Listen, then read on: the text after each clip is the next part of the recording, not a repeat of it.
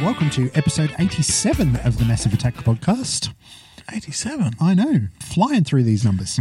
I'm Joe. With me, as always, is Mitch. G'day. And this is our continuation of our 2017 end-of-year media roundup. Ooh. If you noticed, last episode was 86. That was the first part. So if this is your first episode, go back and listen to that other one, and it will make a little bit more sense. A bit more. But anyway, we are going to continue with our 2017 wrap-up and talk about the things that we liked and the things that we did and stuff from in 2017. the year 2017, did you go and see anything live? We talk about TV, we talk about listening, but did you actually go to the theatre or anything like started that? the year off with a little bit of theatre. You cultured little shit. I did, and I went and saw Kinky Boots, Ooh. which is the Cyndi Lauper written musical. She wrote the book. Did she? That's the term. Okay. If you write the music for a theatre play, that's the book. Ah, okay. Bit of culture there. Oh, there you go. I didn't even know that. But yes, there was a movie in the 80s, 90s? 90s. 90s that's set in the 80s based on a story which is true of a struggling shoe factory in northern England that the guy that runs it dies and he passes it on to his son, and his son really doesn't understand how to make shoes and looks like the company's going to go out of business. And then he meets up with a drag queen and they make boots for drag queens. And it becomes a booming industry and they save the factory. Nice one, cobbler. The right use of the word. But the movie itself is not bad. Not bad. But it kind of would have been better if it was a musical. Okay. Because there is no real music in the movie. Uh-huh. Despite the fact that the main drag queen that stars in it is performing in a drag show where she sings and stuff, and there's only a couple of little scenes with her singing. So Cyndi Lauper liked the idea and wrote a musical. Wrote the book, as you say, yes. And it is really well written. Okay. You can see the Cyndi Lauper influence in it, or you can hear the Cyndi Lauper influence in it. Yep. But it itself is pretty much the same story as the movie. With songs and added choreographed, and not just one drag queen but a troupe of drag queens. Yep. And I must say they were spectacular. They were probably the best part of the show. They had a lot of character and all of the numbers that they did were very good. Fair enough. Well, But I saw that early in the year and I'm very glad I did. Well, speaking of Cyndi Lauper, we both. On separate occasions, yes. Yes. You saw Cyndi Lauper and Blondie as they toured, as did I. You saw them in a indoor situation. Yes. And you... Yeah, I was... So Cyndi Lauper and Blondie came out here together. I was very much looking forward to seeing Blondie, and my wife was very much looking forward to seeing Cyndi Lauper. Yep. And I think both of us were blown away just by how good Cyndi Lauper was. Yep. And both of us were a little bit disappointed with how Blondie was. Okay, fair enough. I think Deborah Harry probably has done too much substances and has strained her voice a little bit too much over the years. Because for me, she just didn't cut it like she does on record. Whereas Cyndi Lauper definitely sounded excellent. Well, you saw them at the tennis centre. I did. I saw them on the green at a winery in an outdoor situation with a fucking storm. The Clouds was a support act, and ironically, the Clouds shut them down. They had to get off stage because of lightning strikes. But it was muddy, it was miserable, but it was fine. Like, it was a unique experience. Blondie was on first, and you told me beforehand, because you saw him first, and you said you didn't like Blondie at all. She had nothing. And I can see what you mean. But I also understood that going in, that it's like she's got 10 years on Cyndi, and that's 10 years of hard living on Cyndi. So I was like, I wasn't expecting Debbie Harry from 1978. I knew that we're talking a 65-plus-year-old woman who's lived hard. Yeah. So I was like, I wasn't expecting a lot. I just wanted to say, I've seen her do Atomic Life. That's all I wanted, and I got it, damn it, and it was fine. Yep. Yeah, and you're seeing it with like-minded people. You're at a winery. It's pissing down with rain. They shut the show down for an hour and a bit, so there's nothing else to do but drink. So everyone's in a good mood. So, no, they were fine. Like, you're seeing her songs, they were great. And like you said, Cyndi Lauper is a professional. She can put on a show. So she headlined.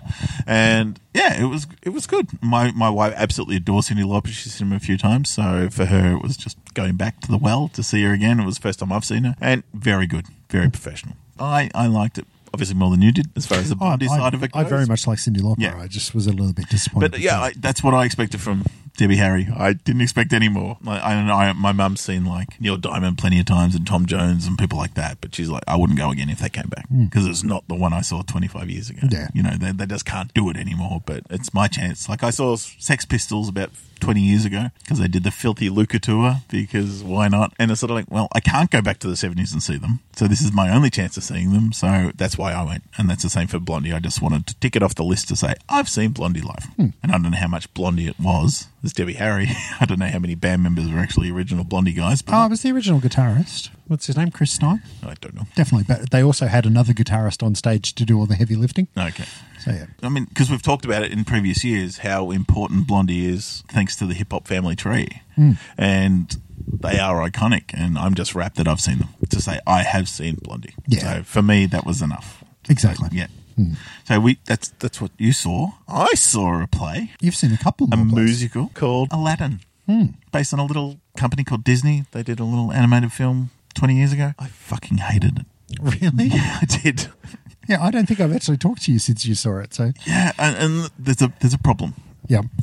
My wife and I went to Disneyland 4 years ago, and in California Adventure, they have a big theatre. And in the theatre, there's a free show you can go and see. So we're just walking around, we're doing all the rides, we're doing all the things. It's like, oh, Aladdin here at 2 o'clock. All right, we'll go in and see it. I don't know what's going on. And it was an hour plus live show of Aladdin, and it was amazing. Fucking amazing. Like, it had puppets, it had stages, it had huge cast and whatever. And it was just phenomenal. And it was like, this is the greatest thing ever. I'm sure I teared up more than once. I love the original Aladdin movie too, by the way. I adore it. So I'm watching this play and it's like, this is great. Like, just the use and the money they spent on it and the extravaganza and all that sort of stuff. I'm thinking, wow, this is amazing. And I knew it was a Broadway play as well. And I thought this must be just a condensed version of it or something. This is cool. So when they announced Aladdin's coming to Melbourne, it's like, fuck yeah, I want that again. That was fucking awesome. It was shit. It was half the production values. Like, the staging looked terrible. I thought I was watching Jersey Boys with the accents that the people were putting on. Okay. The person playing Jasmine had no fucking power whatsoever in her voice. It was just like, what are we watching? I'm looking at my wife halfway in the intermission going, is it just me or is it not good? Like, other people love it. But I have that point of reference. Yeah. The one I saw originally had puppets. It had a monkey, like a puppet monkey as his companion. They did the flying carpet and all this sort of stuff. Yeah. This didn't have, I mean, they did have the flying carpet, but not the puppet version kind of thing. But this one, they sort of brought in other street urchins in the same way they brought in a troupe of drag queens for your show. Like, they were sort of the companions instead of using the animals. Okay. That sort of stuff. And it's like, and there was more songs that I didn't know that weren't very good, written by the same guy, but, you know, just, I didn't know them. And just, yeah, it was just like, there was no tiger. And it was just like, it just was flat for me, only because it had a point of reference, which was phenomenal. And this was like, wow. That's a shame. Yeah, so it was a real letdown because a few weeks before, I'll go on to my other one, probably about a month before, I saw Book of Mormon, and that is one of the greatest theatre experiences I've been to. Yeah, I've heard lots of good things about Book of Mormon. I think you got a couple of weeks to still play it. I can't recommend it enough. I really can't. You would love it. It is so good. So it's written by Trey Parker and Matt Stone, the guys behind South Park? Correct. And it's phenomenal. I mean, you've seen South Park. You've seen what they can do. I mean, Trey Parker, I think it is, the blonde one of the two. Yep. He's a frustrated Broadway guy. You can tell. I mean, the first thing they ever did was Cannibal the Musical. So it's in their blood. They want to make it. And this felt right. Like, every song, like, you go see a musical show and there's songs, and then there's a showstopper. And generally it's before the intermission, you'll have a showstopper and all that sort of, and you have your reprises. There's rules to sort of the way musicals work. Every song in this felt right because it was familiar, because it's sort of pulling from classic other ones. They don't sound exactly like one, but it feels like, oh, that feels like it's from Gilbert and Sullivan. That feels like it's from Rodgers and Hammerstein. That feels like it's from Cats or something like that. It just, everything's familiar enough to go, that feels right. That's a big corker of a song. And then the next one comes along going, that's a really good song too. And then the next one's like, that's a kick-ass song. So all of it, they go, this is great. And it's fucking funny. Ridiculously funny. Just, yeah, it's phenomenal. I cannot recommend it enough. It is phenomenal. Okay. Yes. Aladdin, poo. But Book of Mormon, amazing. Absolutely amazing. My sister ended up going with my mum, and there's a lot of the use, talking about clitorises, dropping the F word, dropping the C word a couple of times, you know, so it's a bit confronting in that way if you're not ready for it. But so your sister was a little bit offended? Well, she was uncomfortable because she's watching it with my mother and our auntie and uncle and stuff like that. So it was a bit funny in that way. But yeah, if you can squeeze it in the next couple of weeks while it's still here, please do it. Okay. Just quickly, just before Christmas, I actually had a great experience. Now, we've known each other a long time. We have. We used to go 20 see years? bands a lot. We used to go out and do stuff. Now we got kids and we can't do a fucking thing. But I still try. And luckily, a friend of mine came over from America. He was here. We were catching up. Had a very nice dinner at the Squire's Loft. His wife paid. It was fantastic.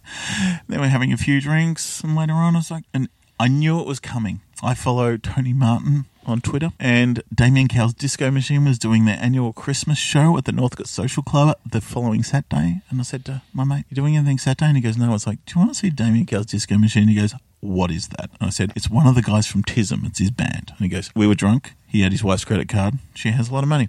He goes, "Buy 5 tickets."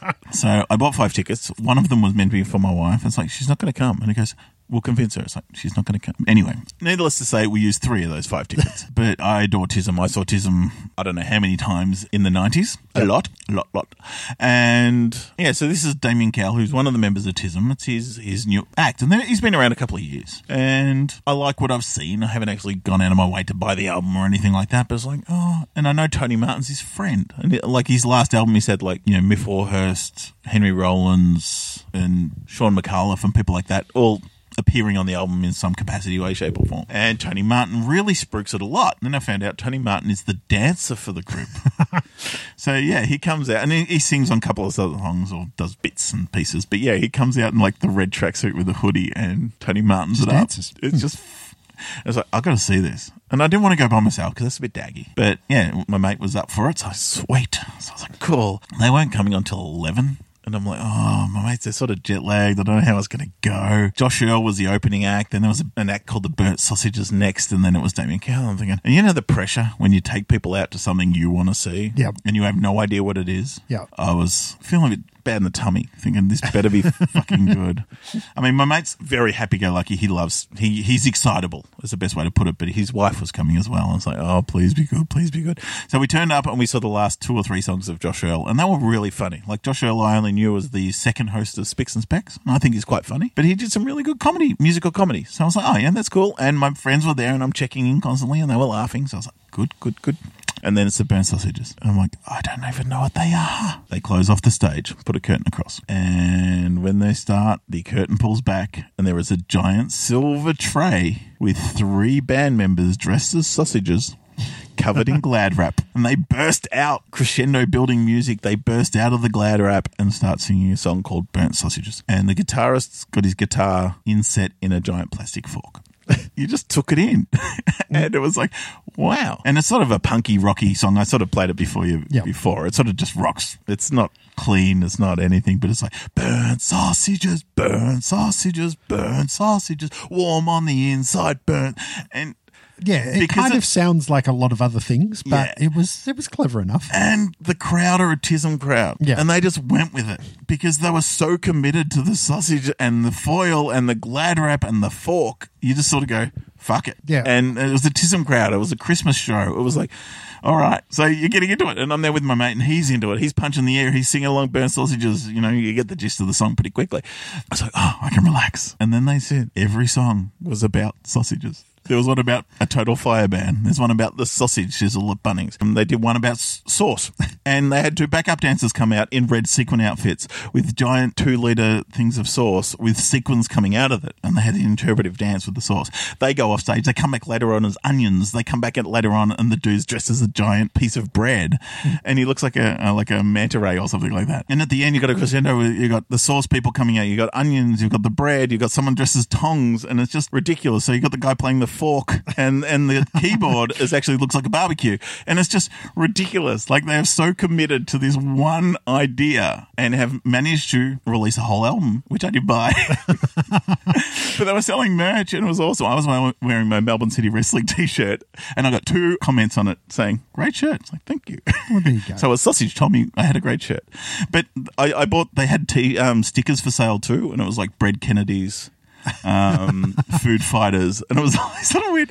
It's just like, Just puns. The whole concept was just awesome. They were selling, bread tags, that your little plastic tag you put around a bread. Yep. They turned them into earrings and were selling them with burnt sausages written on it or printed on. And there was a mystery box. It was this cardboard box with bits and stuff, and you paid $1 to have a look what was in the box. It was just like weird concept art. But it was like, I was so happy that was done, and it was like $30 for this ticket. So it was nothing, it was good enough. So I was wrapped. I was like, that was an entertaining hour. Everyone was into it. They were throwing shapes out, like little mini packets of shapes and things to the crowd at some point. And it was just like, go home now. I'm happy. Like this has been it, And then Damien Cow came out and he was awesome. Like it was great. Like it was like really clever. Like, more than just big sausage-based songs. It had the same cleverness of Tism, but with a different sort of mentality. But if it was a Tism album, you'd still believe it. Yeah. Obviously, he was one of the strong influences on Tism because you could tell. Like, musically, it was a bit more probably mainstream because he was pulling a lot of stuff from disco or rock, in that way. Like, literally, it's part of it. There was one song where it was like a blue light disco we went to. Someone played The Clash back-to-back with the Village People, and he got this mesh-up of punk and disco.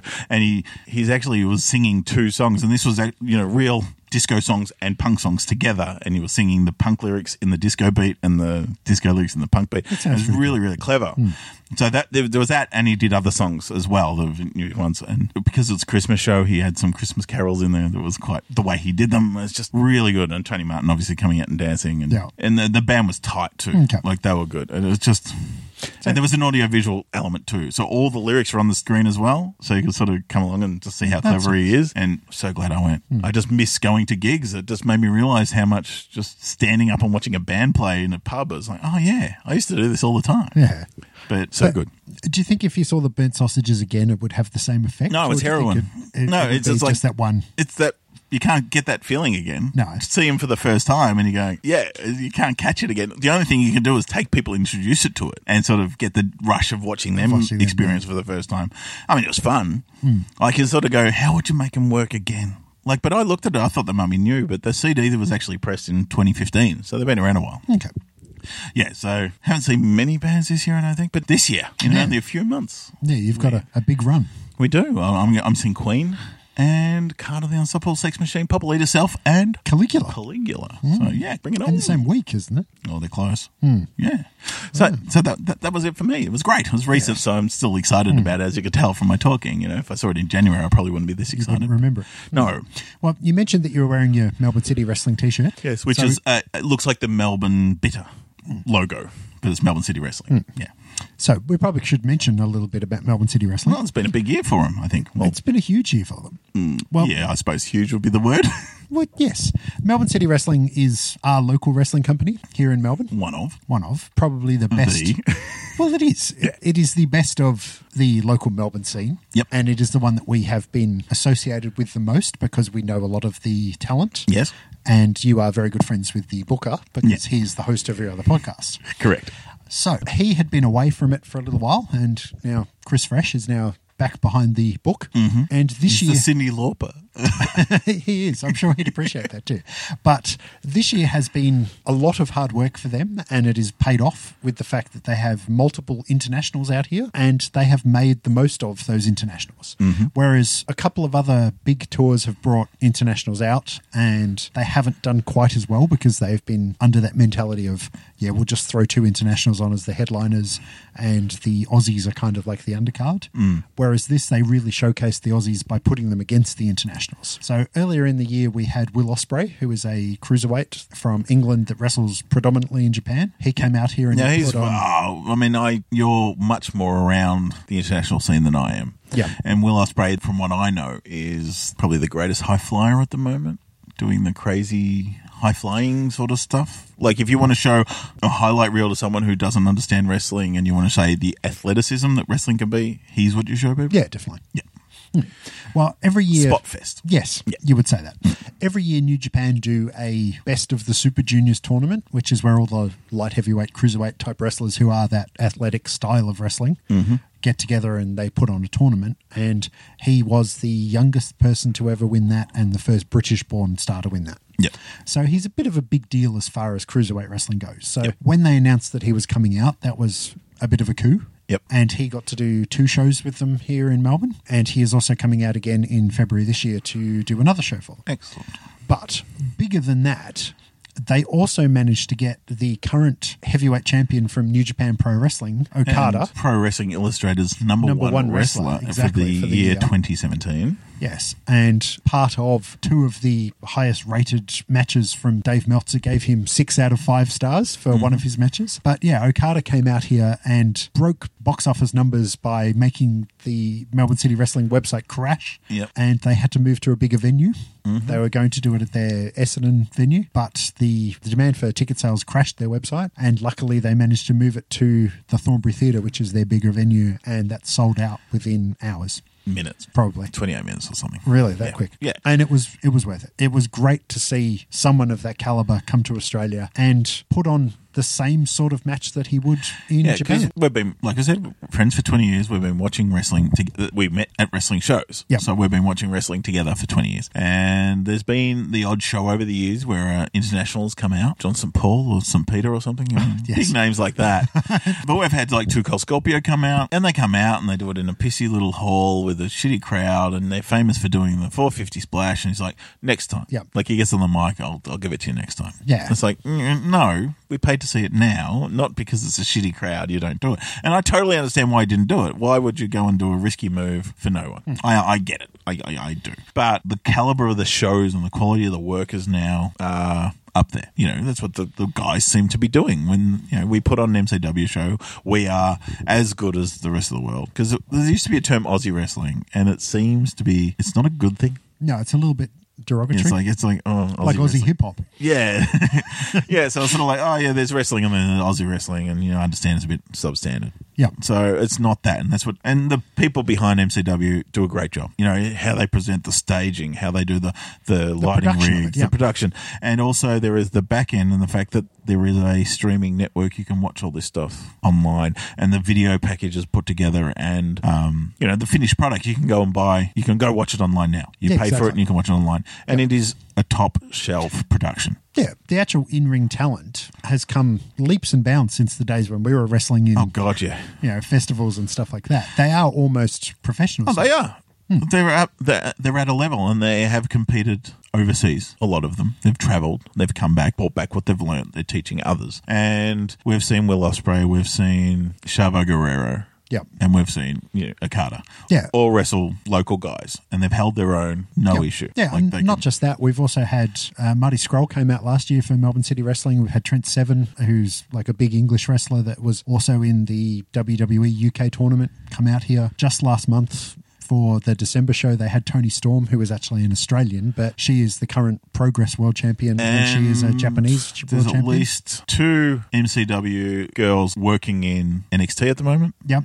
And a couple of others over there at the moment who have passed through MCW quite a bit. Yeah, exactly. So it's definitely world class. Yep. In that way. And full credit to the guys for putting this on and doing so well about it. And it's a great show. That really is a great show. So if you want to see a wrestling show, MCW is worth checking out. Yeah, definitely.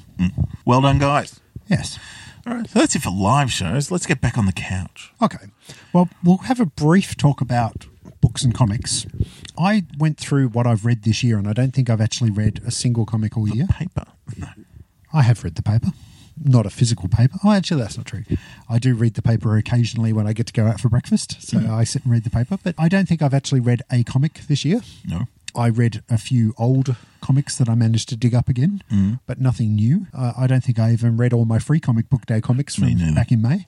I did read a couple of novels, though, this year. Oh. And I actually started reading a novel, but then I decided that I would find the audiobook version of it. And I listened to The Disaster Artist.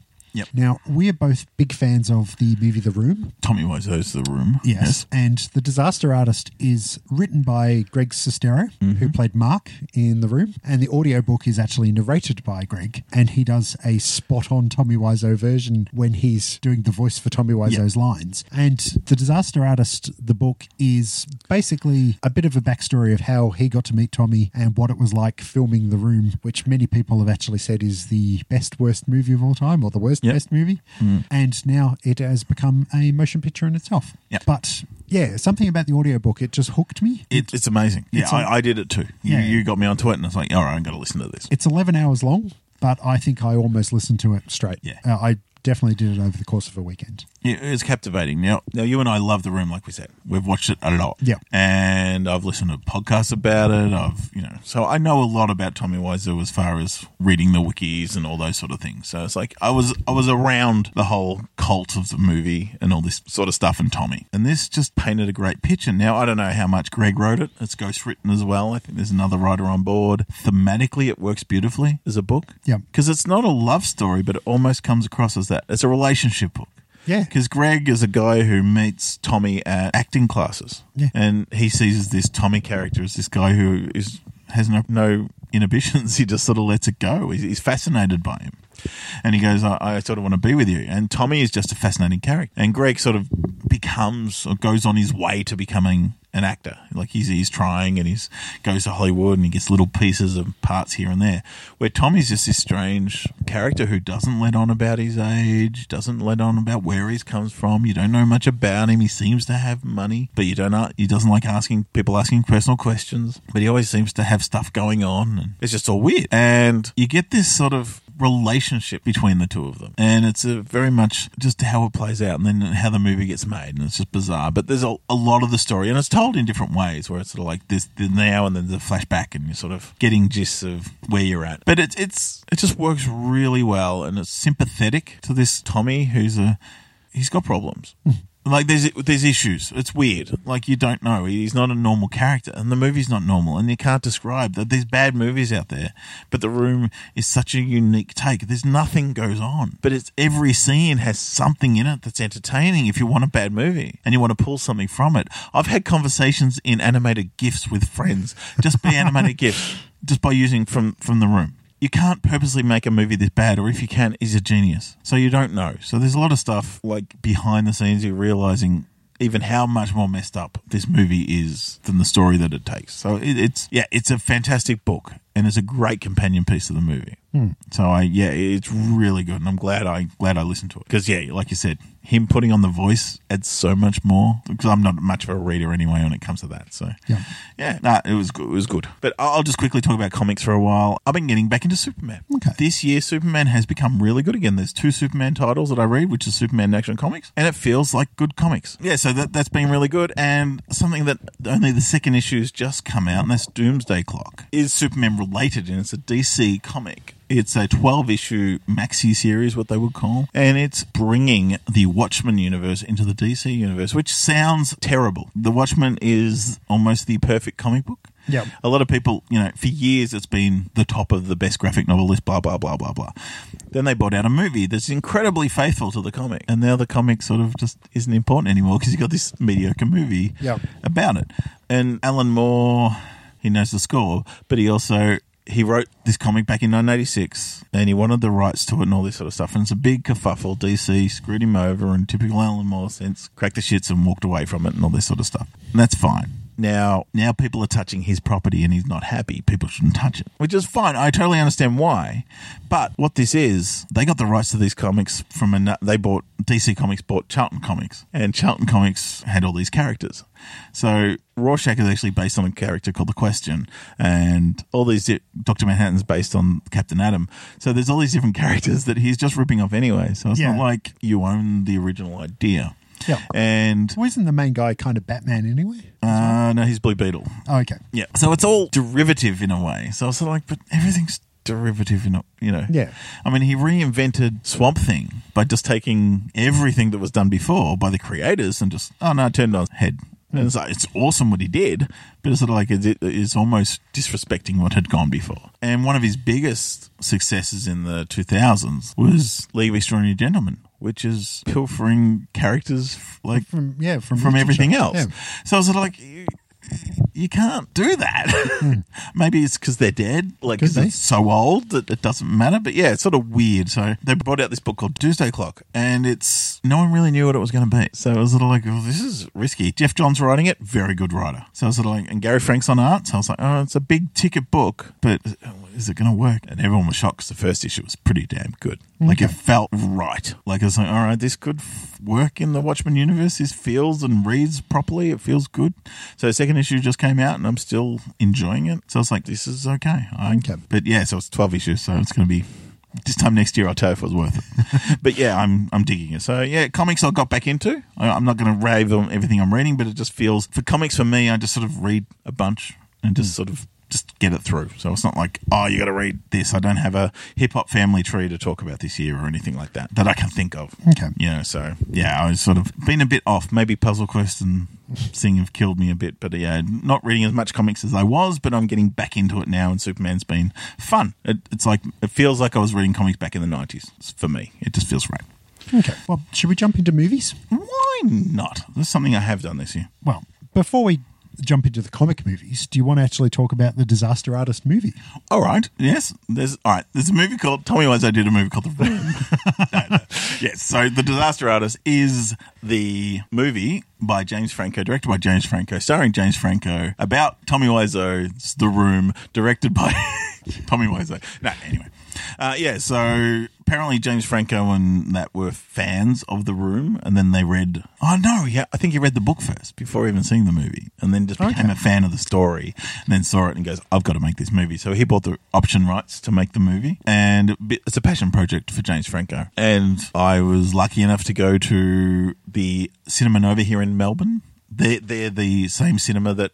The first Saturday of the month, they do midnight screenings of The Room, whichever comes along with their plastic spoons and participates. They bought out Greg, the writer of the book, to present the movie. So it was actually 2 or 3 weeks before it got a release here properly. It came out and he did a Q&A. And I think it was only meant to be one performance, but they did it over 3 days in the end. They got such demand for it. Exactly. So you couldn't come, unfortunately, because it was your son's birthday. Yes. So I did go because... stuff your son. But yeah, so it was great. So there was a bit of a Q&A with Greg at the start, which was good. And the movie's great. Like it really is not an underdog story, but there is a character piece. Not so much Greg, but more the Tommy character. But it's interesting. And it's good to listen to the book first because there were certain things they didn't put in the movie because it wasn't important. Yeah. You know, it's great in the book. Like, they're really good bits, but you've only got so much time. So they can't do everything. So I would recommend the book first and then seeing the movie, but it doesn't really matter. And I think it probably helps if you've seen The Room. Oh, fuck yeah. But you probably don't have to. It'll be interesting to see this and then go and watch The Room. But you go, what's all the fuss about? Yeah. But yeah, it's... Because the story behind The Room is the amazing thing. And we actually went in to watch The Room after listening to the Bad Movie Fiends talk about The Room. So we were aware of everything going in, and that helped, I think. Yeah.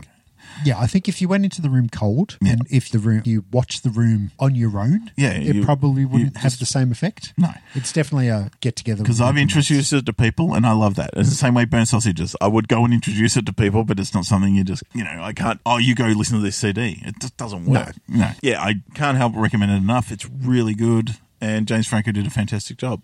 And it's funny because everyone's got their Tommy Wiseau impersonation. You're tearing me apart, Lisa. It's the over-the-topness of that. And Franco's actually a bit more restrained sometimes. Okay. And as Greg said in the Q&A, he found a bunch of tapes. Now, if you know The Room, he set up a situation where he was recording onto audio tapes all the phone messages. Yep. And that's something he actually did in real life. Okay. So he had tapes and tapes and tapes. And this is in the book. Yeah. What's not in the book, Greg said he actually took one. There was one where it was just him talking to himself, telling him where he wants to be, and it was really insightful into the Tommy Wiseau character. This could be apocryphal, he could be bullshitting, I don't know. But he had this one, so he kept that audio cassette, and he actually gave it to James Franco. And it was a great insight into Tommy because he wasn't meant to have it. But this was his letting his, speaking his soul to himself, essentially. So, like all impersonations, they get out of hand, like Shatner or any of those sort of things. Whereas it's probably actually a more nuanced performance and probably more accurate to what Tommy actually talks like, as opposed to everyone's version of Tommy Wiseau. Okay. But yeah, really good movie, entertaining, and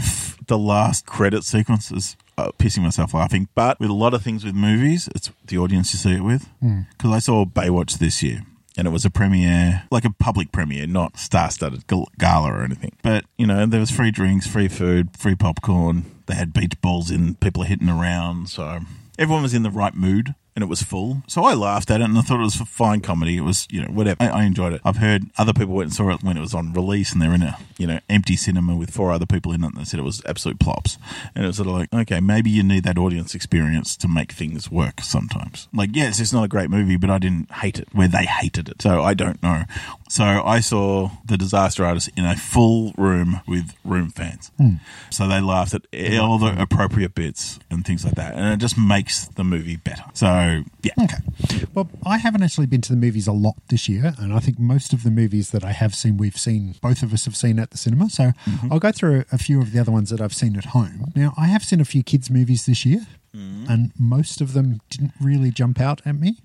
I was quite excited for the Lego Batman movie, but then when that came out, I was a little bit disappointed.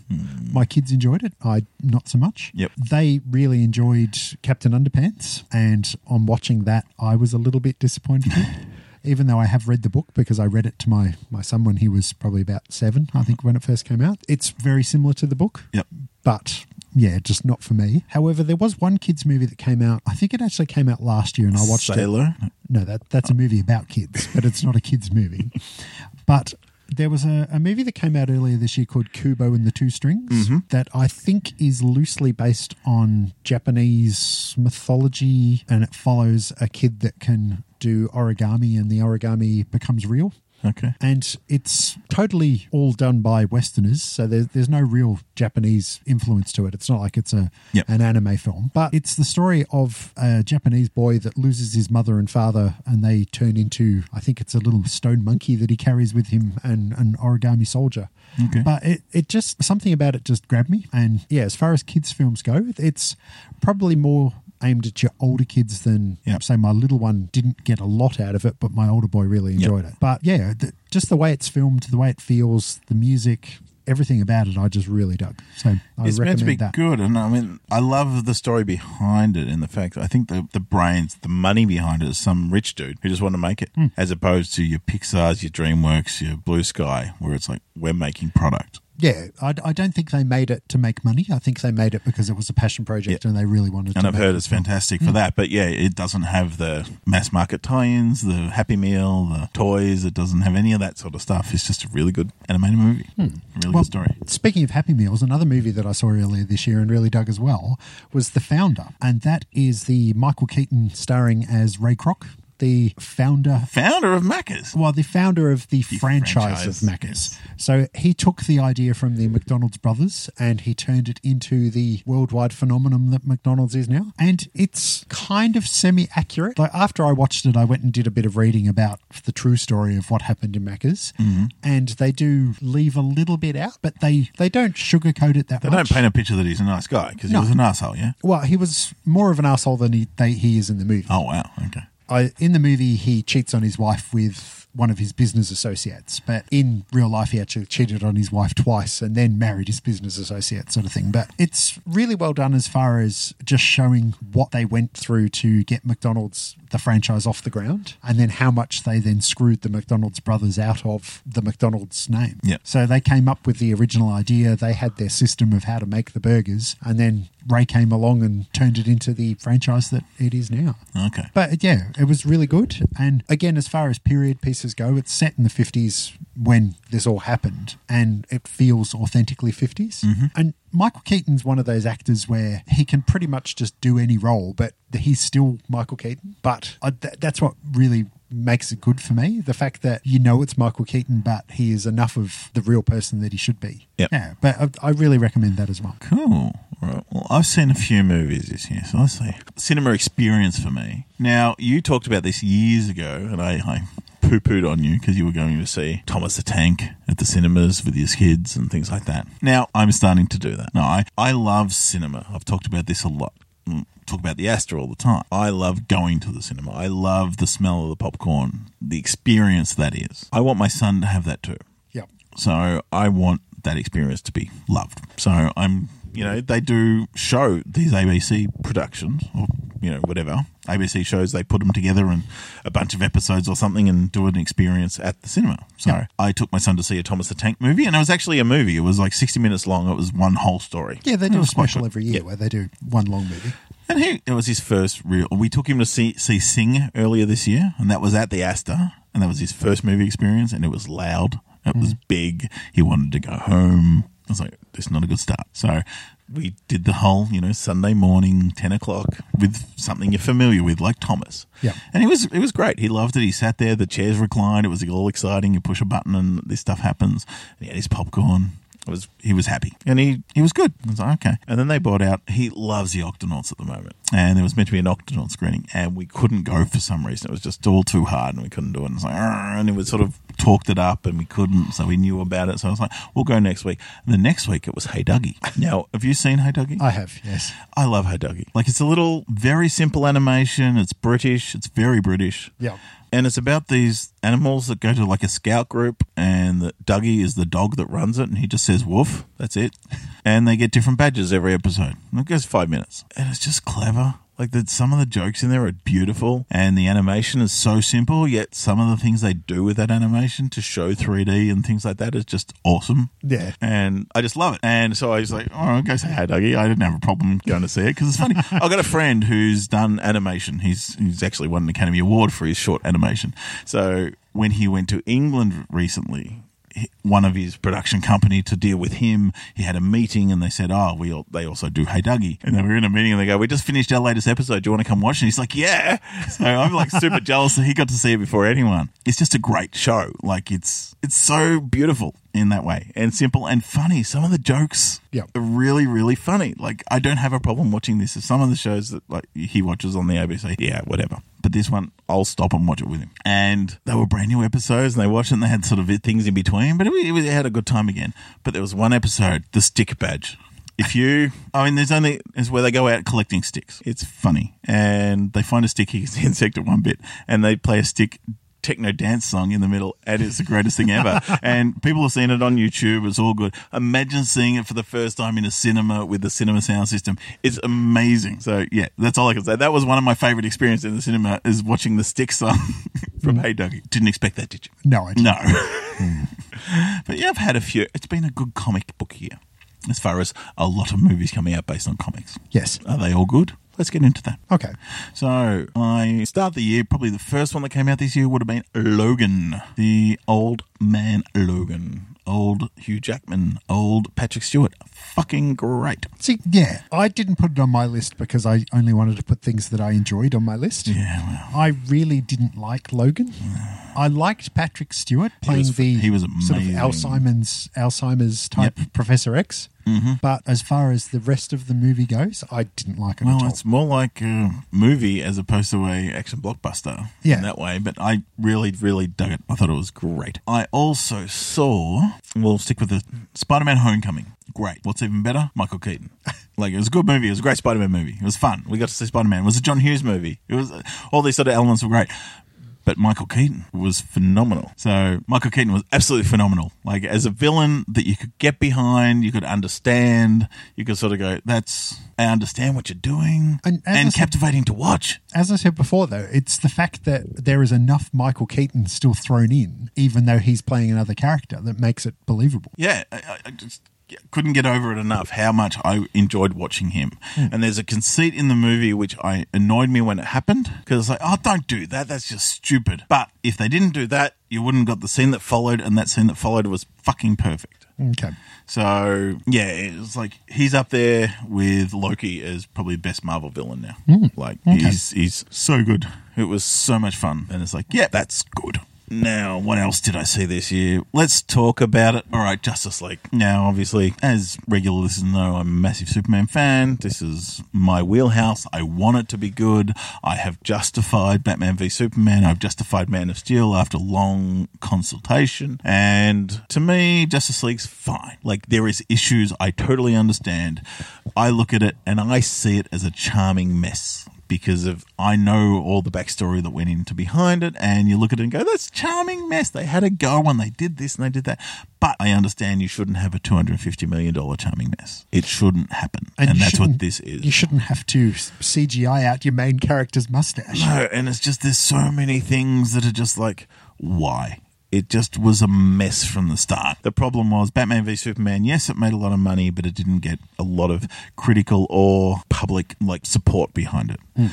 The problem was they're built into this system that they're making. They've given Zack Snyder and this run through to make all these movies. They were starting to film 2 weeks after Batman v Superman came out. They're ready to go. They've done pre-production. They've got a script. They've got this. And people are shitting on the movie going, why are we making a third part to a movie that no one likes? Yeah. So they're course correcting as they go. Like Man of Steel was meant to be this start of something special. Now, didn't really set the world on fire like they'd hoped because he didn't make the right movie. It's a perfectly good independent film if you look at it the way Man of Steel is. It's the birth of the Superman storyline. But it's not the Superman we know. We all, my age particularly, Christopher Reeve. Yeah.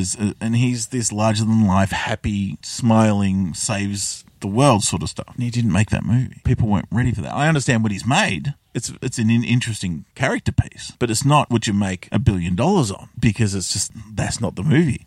So I was like, oh, fuck. So they, instead of making Man of Steel 2, we need Batman. So it's Batman v Superman. So I was like, what does he do? Oh, he's going to rip off one of the greatest Batman stories ever in Dark Knight Returns by having Batman v Superman.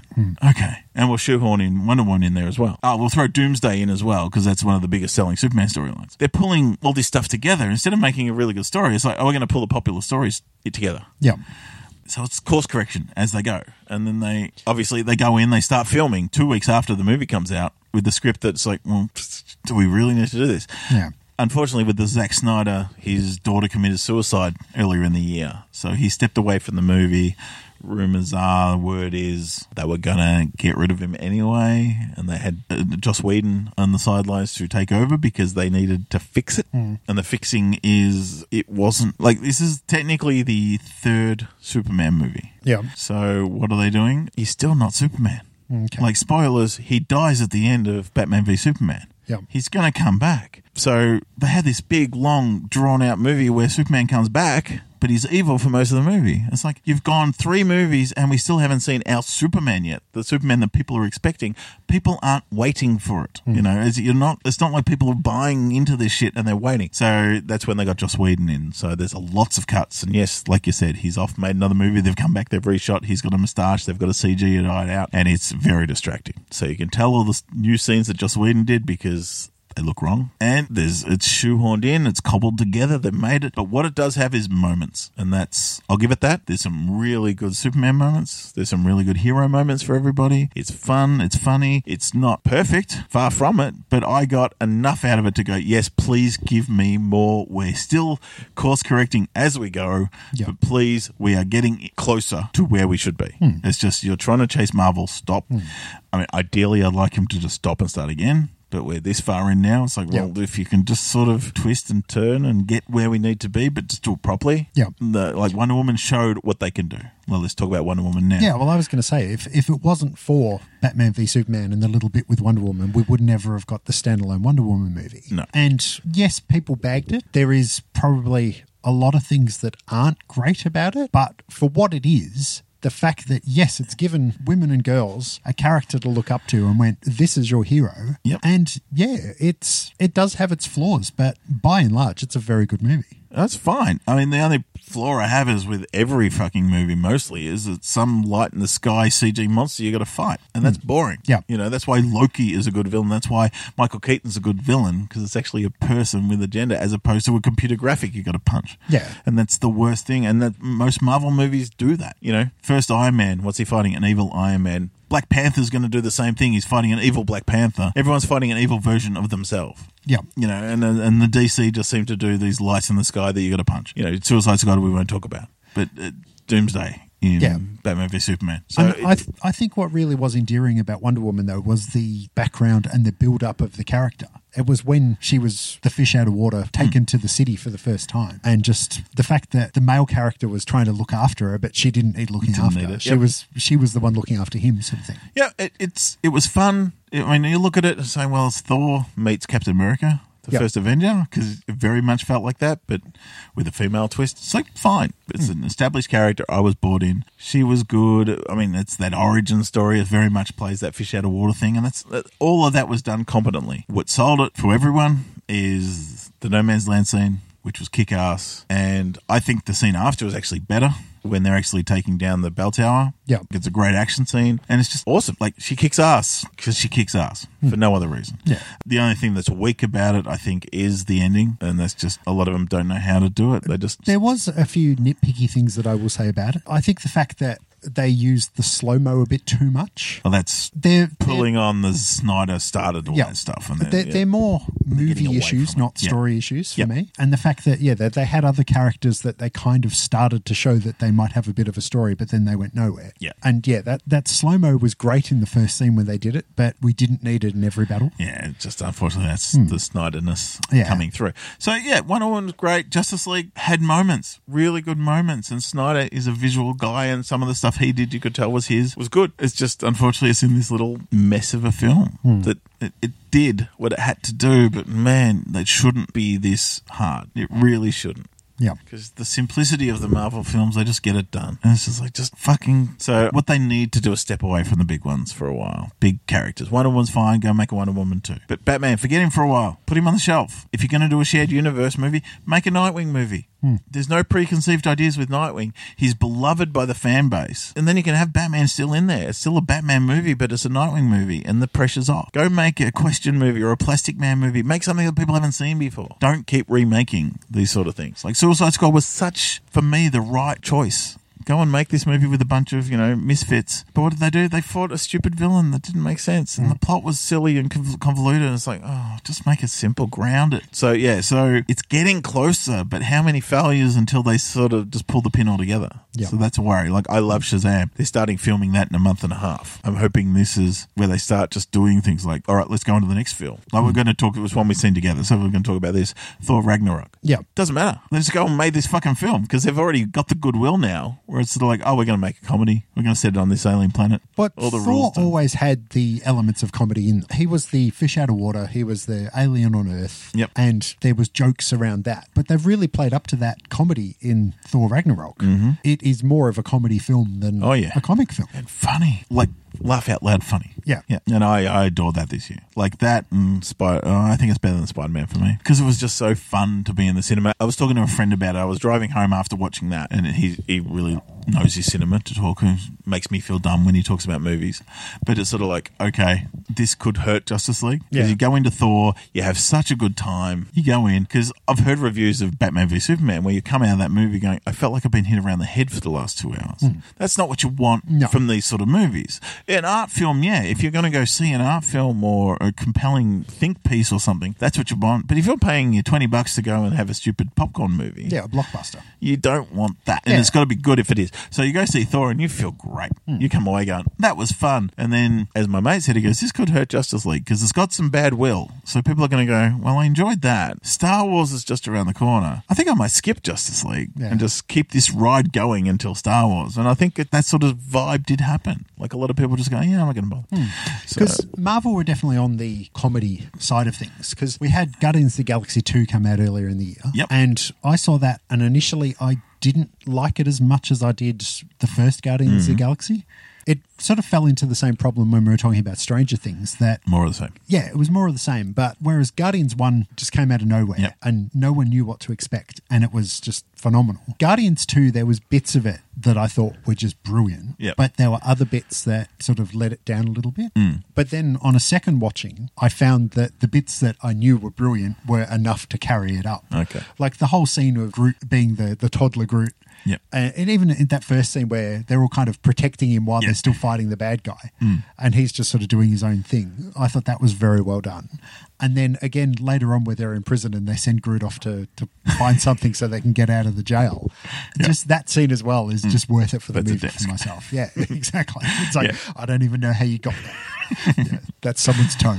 But just that sort of stuff. And the little throwaway lines. There's like one line where near the end where they're making the bomb. No, rockets. Like, has anyone got any tape? And it's like, I asked you if you had any tape. Why didn't you say you didn't have any tape? Sort of thing. And just things like that. It just shows that Marvel humor. And then again, with Thor Ragnarok, you had the actual director of the movie playing that Rock Lord sort of character. Oh, yes. And just his little lines as well. I can't even think what the dude's name is. What's his name? Takia. Taika Waititi. That's the one, thank you. But just the New Zealandness of it. I mean, and that's great, because I saw an interview with him and he goes, I need the character and I wanted him to sound like a Maori bouncer from Auckland. And that's funny to New Zealanders especially. Yeah. Because they know that guy. Being in Australia, we also know that guy because Auckland Maoris come over to Australia and become bouncers too. Yeah. They are the loveliest guys. Just don't cross them. Yeah. Like if you're good to them, they are the happiest, loveliest blokes you'll ever meet. And they have that bouncy attitude. It's awesome. And it's a funny character because we all know them. The rest of the world don't know this. Yeah. So it's a weird character for them. But for us, it's funnier. Yeah, exactly. And it's just, so good. So Thor Ragnarok was just such a fun thing. Guardians of the Galaxy was good. To be honest, I haven't gone back. Now you mentioned that scene with Groot. I'm like, oh, yeah, I do want to go back. Okay. Yeah, so Justice League, as good as it was and it had its moments, but the dodgy special effects around it, the choppiness of it all, it feels make-piece put together. It's just like, I want it to be so much better. So anything else you've seen before we get on to There's two other things that I will jump into before we go, the ones that we've definitely both seen. Something that I wanted to see on a personal level was Trainspotting 2, and that came out earlier in the year and I managed to watch it on Foxtel when it was on. I was a huge fan of Trainspotting back in the 90s when that came out, and this kind of flows really nicely because it is set 20 years after the original, and pretty much all of the original characters are in it and they are 20 years older, and it's now them living up to what they had when they were younger. And the fact that Ewan McGregor's back, and in between filming Trainspotting and coming back to Trainspotting 2, he's been one of the world's biggest stars because he's been Obi-Wan Kenobi in a Star Wars movie, but now he's back playing Renton. And the whole premise is that he's had a heart attack and they've given him a pacemaker and they've said that he's probably going to live for another 20 years, and now he's thinking, well, do I want to live for another 20 years because my life's a bit shit? And he goes back to Edinburgh and meets up with all the gang that he was friendly with in the first movie. And it's similar enough to the first movie that if you're a fan of the first movie, you will really like it. But it's enough of its own story to really get into. And Robert Carlyle playing Begbie is probably one of my favourite ever villains on a movie, because he breaks out of prison when he finds out that Renton's back, so he can go and fuck up Renton for the fact that he took the money in the first film. And there is just scenes in it that I loved. And one of those things, like, you see nightclub scenes in movies and a lot of the time it is nothing like what a real nightclub is. But the nightclub scene in Trainspotting 2, the music is so loud you can't hear what the characters are saying to each other when they're talking, and it just feels like a real nightclub. But yeah, I really recommend that. Okay. And another film that came out of nowhere is The Big Sick, which was written by Kamal Nanjiani, who we've probably mentioned before when we've been talking podcasts, because he used to turn up on the Harmontown podcast quite a bit, and he is also in the Indoor Kids podcast.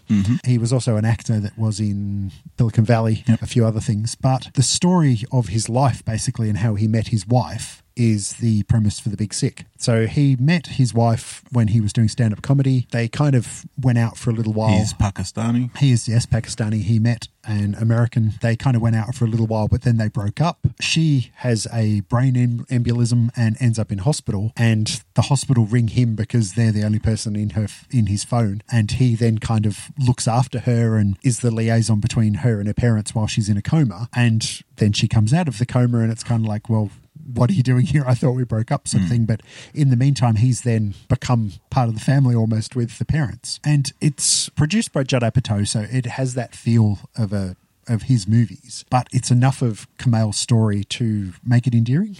And the parents of Emily are played by Ray Romano and Holly Hunter. And in a serious role for Ray Romano, he does a really good job in this. Like, Deborah. I'm not a fan of Everyone Loves Raymond because I just don't dig his sort of humour. But in the serious role, he's great. And I really recommend this as well. It's a good date movie. You could say it's a romantic comedy, but you could just say it's just a nice romance, really. Cool. So yeah, I recommend that too. All right. Going through my list of things now. All right. Actually 3. So in the ongoing effort to try and get my son to appreciate cinema, something about cinema that I do love is the drive-in. So we took him to see a movie this year, Cars 3. Now, when I first saw Cars 1, didn't really care. And the more I got into it, it's like, oh yeah, and the more story behind it. I like the concept of cars. And then my son listened to the story CD a lot. And I had to read it to him a lot. So I know it back to front, the first one. So I don't mind it. And he's watched it quite a bit since. So I've seen it quite a few times this year. And it's actually not a bad movie, Cars 1. You know, I really like it now. Cars 2, fuck off. Yeah. It's shit. Cars 3 is great. Like, I was like, my son's really into it now, so we'll go see it. We'll go to the drive-in, see if we can get the passion for going to the drive-in like I do. And it's Rocky 4. He's old now. Lightning McQueen's the old car. He's the rookie in the first movie. Yeah. This is where he's old. All the new cars are coming through. They're faster than him. And, it's Rocky 5. What is it? You're not as fast. You've got to get some power into you, and all this sort of stuff. So he's out there training old school while the new ones are all high-tech training, so it's Rocky 4. And it's cool. And it's just this great feel-good movie with that Rocky feeling, where it's like you fail and then come back and succeed at the end, and it's spoilers. Well, race cars do have spoilers. Yeah, and it's just awesome. And I just really dug it. It's a fucking great movie. And you probably enjoyed it more than your son did? Yeah, because he doesn't get it. It's just the thing that he experiences as opposed to that. And I mean, it's got things that happened this year that sort of played on my heartstrings a bit. Same with Guardians of the Galaxy 2. So, it just plays on that. But yes, so that was one that I really enjoyed. Sort of a little film that's doing very well buzz-wise was Get Out. Yeah. Which just really solid thriller. Really clever, solid thriller. And deserves all the kudos that it got. And that was directed by a comedian, wasn't it? Yes, one of the dudes from Key and Peele. I can't remember which one. Yep, so there's that, and one more movie I'll talk about, just before we talk about anything we mesh over, is one of my favourite movies for the year was It, which surprised me, because I've not read the book. I've not seen the previous Tim Curry miniseries. I have seen Stranger Things. But yeah, it's like I did a podcast on Stephen King for Shooting the Poo a couple of years back, and I know a lot of Stephen King movies, not all. I haven't read much Stephen King at all, but he just has a knack of tapping into something, a feeling, and that's what Stranger Things did. It tapped into a Stephen King feeling and a nostalgia feeling as well. And Stephen King does a lot of that. He sets a lot of things in the 50s and 60s. So for him, it was that nostalgia feel. Yeah. And It is a bit of that. Now, I don't know how much you know of it. I've read the book and I've seen the original miniseries, but I haven't seen the new one. So it's told in 2 time spaces. Yeah. So it's told as them as children and them now. And that's how it's done in the... So this movie is not that. This movie is just them as the children side of it. So I don't know how it's done in the movie. Is it 2 concurrent storylines, or is it literally the old and then the now? I really can't remember. It's been so long since I've seen it. So it feels like Stranger Things.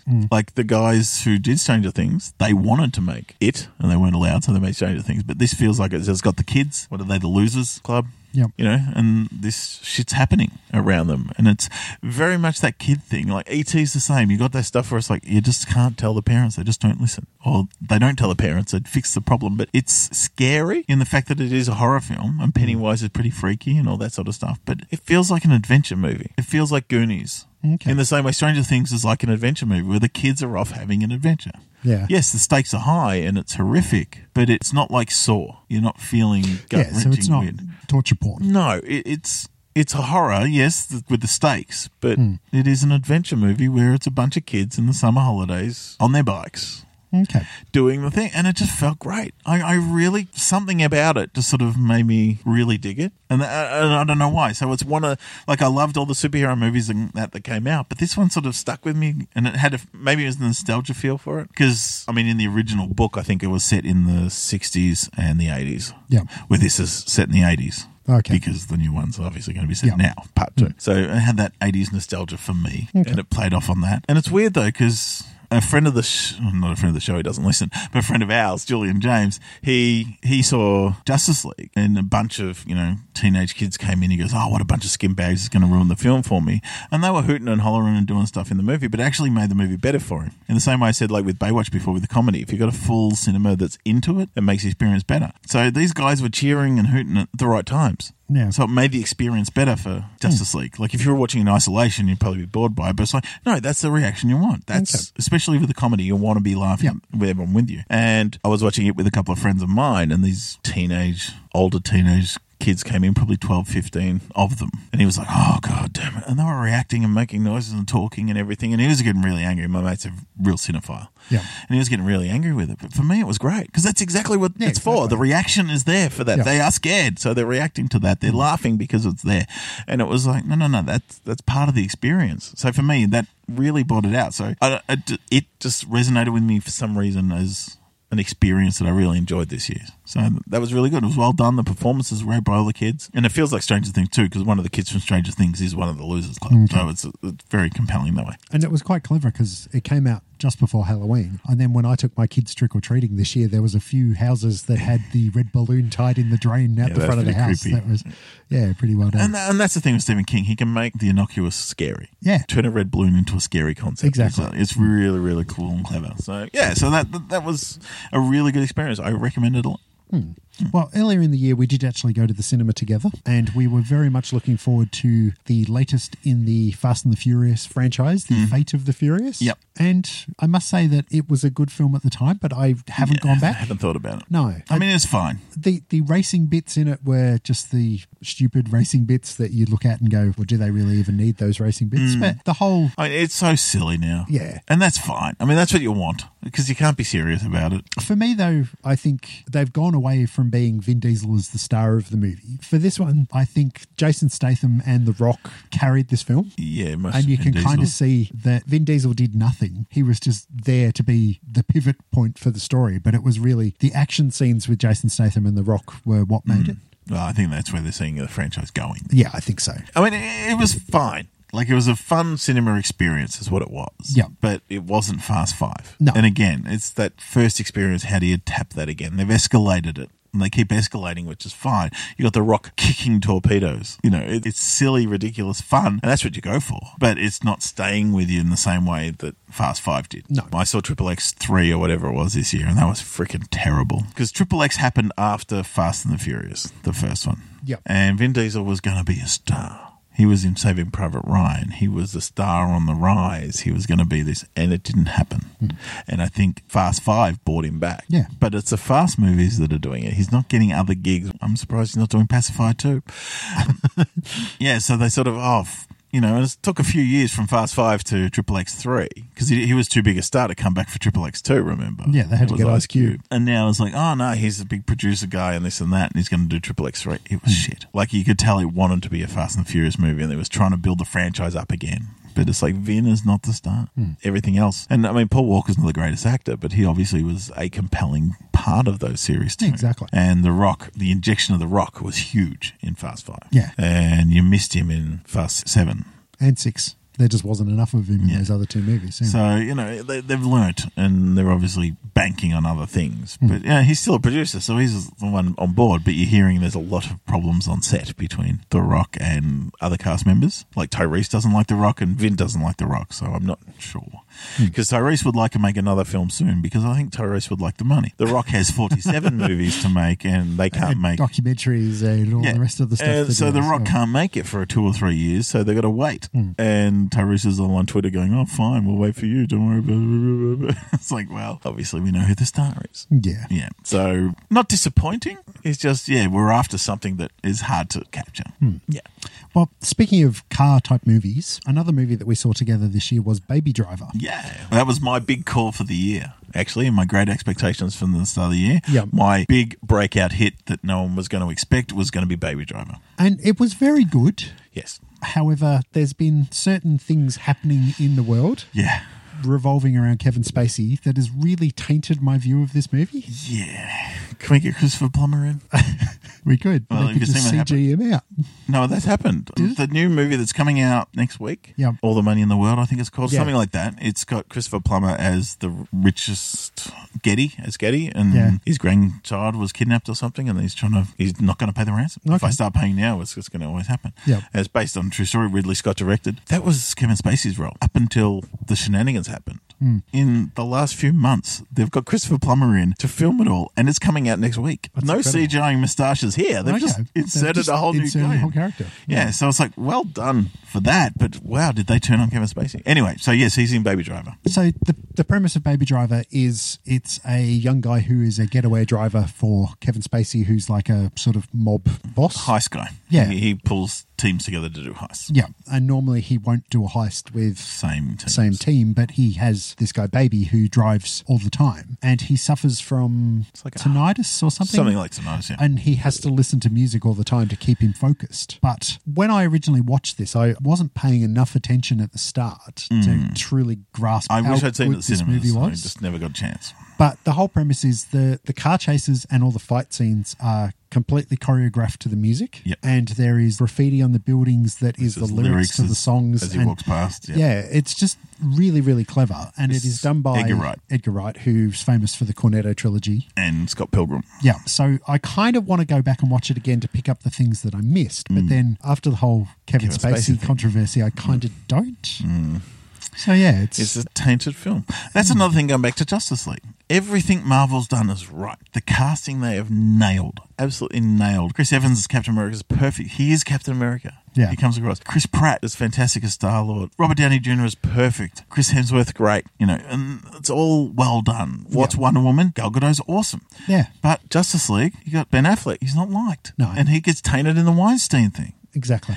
Brett Ratner is one of the producers of the Justice League movie. He's tainted because he's an asshole. Yeah. So it's just DC's just got this taint touch to it all, where it's just like literal taint touch. Yeah, and it's just like, it's just bad publicity after bad publicity, and it's not directed. Yep. It's not all indirect, but it just compiles. And Joss Whedon, the guy who took over, he screwed around on his missus. This came out this year, so he's become a bad boy. So everyone is sort of tainted. I mean, Gal Gadot's not. She is untouchable for whatever reason, which is great, but everything else seems to be just not working at all for the DC thing, where Marvel have not put a foot wrong. It's just great publicity, whatever it goes around, but they just seem to be doing it better.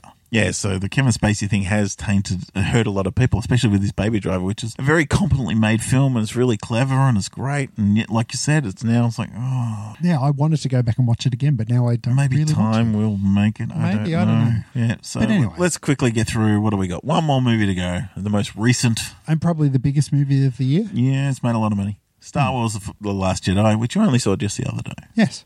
I went to the usual midnight screening with the Geek Dudes podcast, and we do it at the Knox Cinema, which is like 700, 800 people. It's through Star Walking Organised, which is the longest running Star Wars fan club in the world, which is Melbourne-based, and also the Steel Wars podcast as well. So it's like-minded, very rabid fans. It's a great way to see a movie. You saw it 3 weeks after it came out. Yeah, and I saw it with my 7-year-old and my 10-year-old and their two best friends who are 8 and 9. Okay. So, but if they're into it and they coot were. And holler when you want, that's what you want out of it. I was a little bit worried that my little one wouldn't be enthralled enough to sit there for the whole 2.5 hours of the movie, but I was completely wrong. He was perfect. He loved every minute of it. Me, on the other hand, I loved a lot of it, but the bits that I didn't love, I really didn't love. Okay. So I don't know how spoilery we want to go with Star Wars, because it is still in the cinemas. Let's spoil. I thought Just bye-bye. If you don't want to know, just bye-bye. Yeah. No. I thought the whole bit on the casino planet was not necessary. Yep. I felt that was just forced, and they were kind of pushing an agenda on the fans. Yep. I didn't like Benicio del Toro's character, who was the code breaker guy. DJ. I didn't like him very much either. The whole mannerisms of the character, the way he portrayed it, I didn't like. Yep. I really like the relationship between Rey and Kylo Ren, but I wasn't sure about the whole teen angst getting in each other's heads and talking to each other where Kylo Ren didn't I call have that a the shirt on. summer loving bit. It was like Grease summer loving. That's what was going through my head every time they did it. But yeah. The high panting tits out Kylo Ren. Yep. Yeah, but things like that kind of put me off. Okay. I thought Luke was a bit of a whiny bitch, but then Luke is always a bit of a whiny bitch. Exactly. So you kind of have to expect that. And I don't know. I thought the fact that he was kind of being nasty with his training to Rey, I didn't like. But then when the more I think about it, it's exactly the same as how Yoda was with him. So I kind of did like that. A couple of other little bits. I was worried about the Porgs. Yep. But then when you told me the story of why the Porgs came about. Yeah. Oh, well, it's out there on the internet. Like, oh, did you know? It's like where they filmed the island, where they filmed it, it's got protected species of puffins on there. So they couldn't shoo them away or anything like this. So had to deal with it. So it was like, well, we can't get rid of the puffins from the shot, so let's just turn them into aliens. Yeah. But there was that one scene where Chewbacca was trying to eat his dinner and the Porgs were all sitting there looking at him. And for me, that was great. But then you go on the internet now and there's all this butthurt about it of all these people saying, oh, they're pushing a vegan agenda. Yeah. It's just crap. It's just a movie and it's just Chewie trying to have his lunch and the Porgs looking at him. Yeah, it could be. I mean, there's very much like that whole horse racing scene and Rose saying, see, we're bad and they're torturing and blah. it's like, maybe, but why not? It's not bad. But- it's not a bad thing to say. It's not like saying Nazis are good. So it's not a bad message, but yeah, But I mean, is that message needed in a Star Wars film? you could argue no. I felt, do we need that personally? But it's sort of like, well, why not? If it's going to get out to the biggest, broadest population necessary, maybe it might not be a bad thing. Yeah, my take was, because of my Man of Steel acceptance, I suppose we'd call it, going into movies, going, all right, this isn't my movie. Someone else's movie. I'm here to enjoy it or not. So in the same way with Twin Peaks, it's just like, I'm just going to let it happen. I don't have an agenda. I'm just going to let it happen, and it happens. So it's a lot easier to go into movies like that. Like when you're going, oh, this is going to be the best movie ever, or this is going to be this, and it's not. You have a bad experience. Yeah. So I'm going in, and with the Geek Dudes podcast I do, the host of the show, Fresh, is a massive Star Wars fan, more than I am. So I hear his talks on it, what he's been listening to. He listens to all different podcasts and discussions and things like that.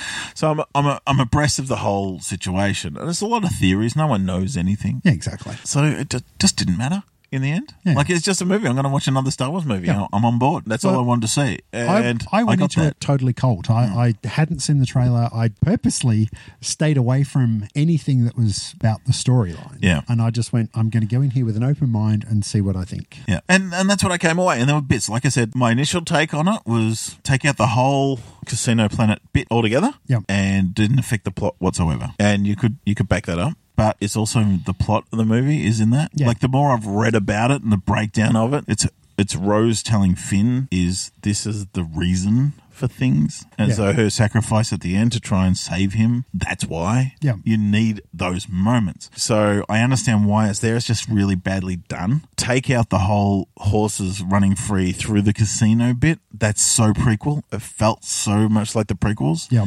That ruined it for me. If anything, that one scene, take that bit out. They can go to the planet and find and get arrested and all that sort of thing. That's cool. But take out the running horses bit and it would be a better movie for me.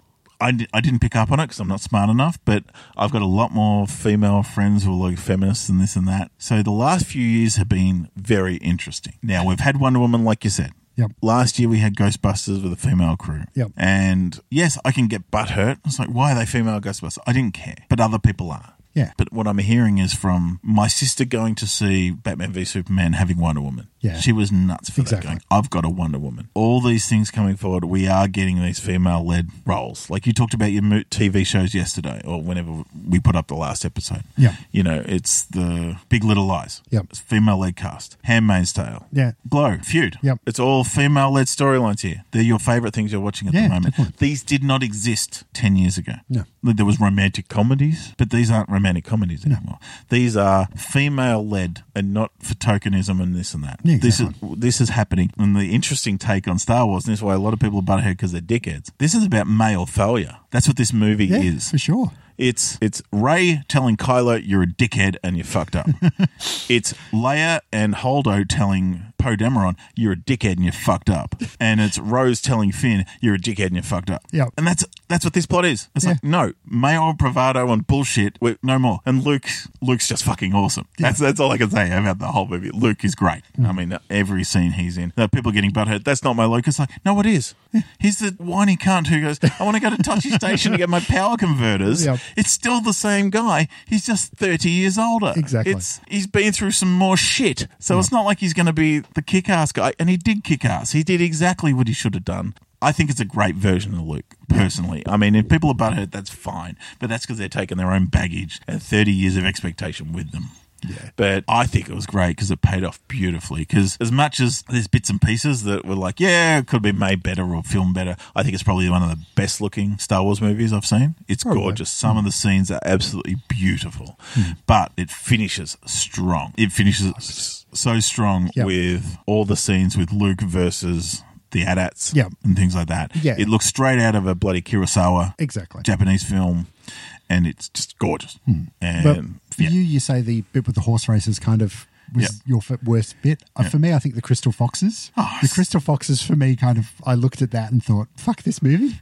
But then I thought, no, Sit down, think about it. Don't let a little bit of CGI ruin your film. They were whatever. Yeah. It's a plot device to get where they had to get. They could have done it better with a better script at some points, but those are not deal breakers for me. I never picked up on the whole it's women addressing male failure, but I think it's awesome that it is because we are in a different place. And we talked about Weinstein. We talked about Kevin Spacey. It has been a world of male privilege for a very long time. Yeah, exactly. This year has been shit for me personally, but it's been shit for a lot of people, and we are getting to a better place. I hope so. The good place almost. Yeah, exactly. But yeah, so that male failure thing is sort of ties up 2017 really well. Exactly. Like a lot of people got fucked over this year because they've had it too good for too long, and we are seeing a change. It's going to hurt. It's going to hurt a lot of people. It's not going to be pretty and it's not going to be nice, but we are getting to a better place, and I think that's great. All righty. Well, we've rabbited on for about an hour and a half now, so it's probably a good place for us to finish this bit of year-end wrap-up. That's movies and stuff that was that we've watched. 2017. There was some good movies there. Let us know how we're wrong. Exactly. Or what we missed. Yeah, I'm sure there's probably some excellent movies there that we didn't talk about. Oh, there definitely is. I have not seen enough. And we will be back in a few weeks to look forward next time to what we're looking at for 2018. Yes. That is on our radars for TV let movies. us know. Or do you want to wait? No, let us know. Yeah, tell us what you're looking forward to. There might be some stuff that we already know, and there might be some stuff that we haven't even heard of yet. Yeah. So, yes. Until then, thank you, Mitch. No worries. And we'll see you soon. Bye. Woody Allen was my man. I was a Gary Glitter fan. My favorite clowns were Zig and Zag. Spark the theme if you can. Rolf Harris shocked me. Who will be next? I don't know what to think. And as for Bill Cosby, I thought somebody must have spiked my drink. What I'm saying is all my heroes went down the S-Bend. I need someone impregnable to buck the trend. Come on, Wally. I said, come on, Wally. Don't put cheating on me. I said, come on, Wally. I'm talking to you, walking on me. No means yes. I learned that from Lance Armstrong. And Pistorius left us with no leg to stand on. There's more royal commissions than Tiger Woods' women. Hiding my suspicion that who checks their dirty linen. In other words, all my heroes, they turn to Satan. You're my new Renaissance man, and so I'm supplicating. I said, come on, Wally. Don't go cheating on me. Come on, Wally. I said, come on, Wally. I'm talking to you, walking on me. Use my date is expiring. I'm losing my faith in celebrity. Now that Carrie O'Brien's retiring, to take one for the team.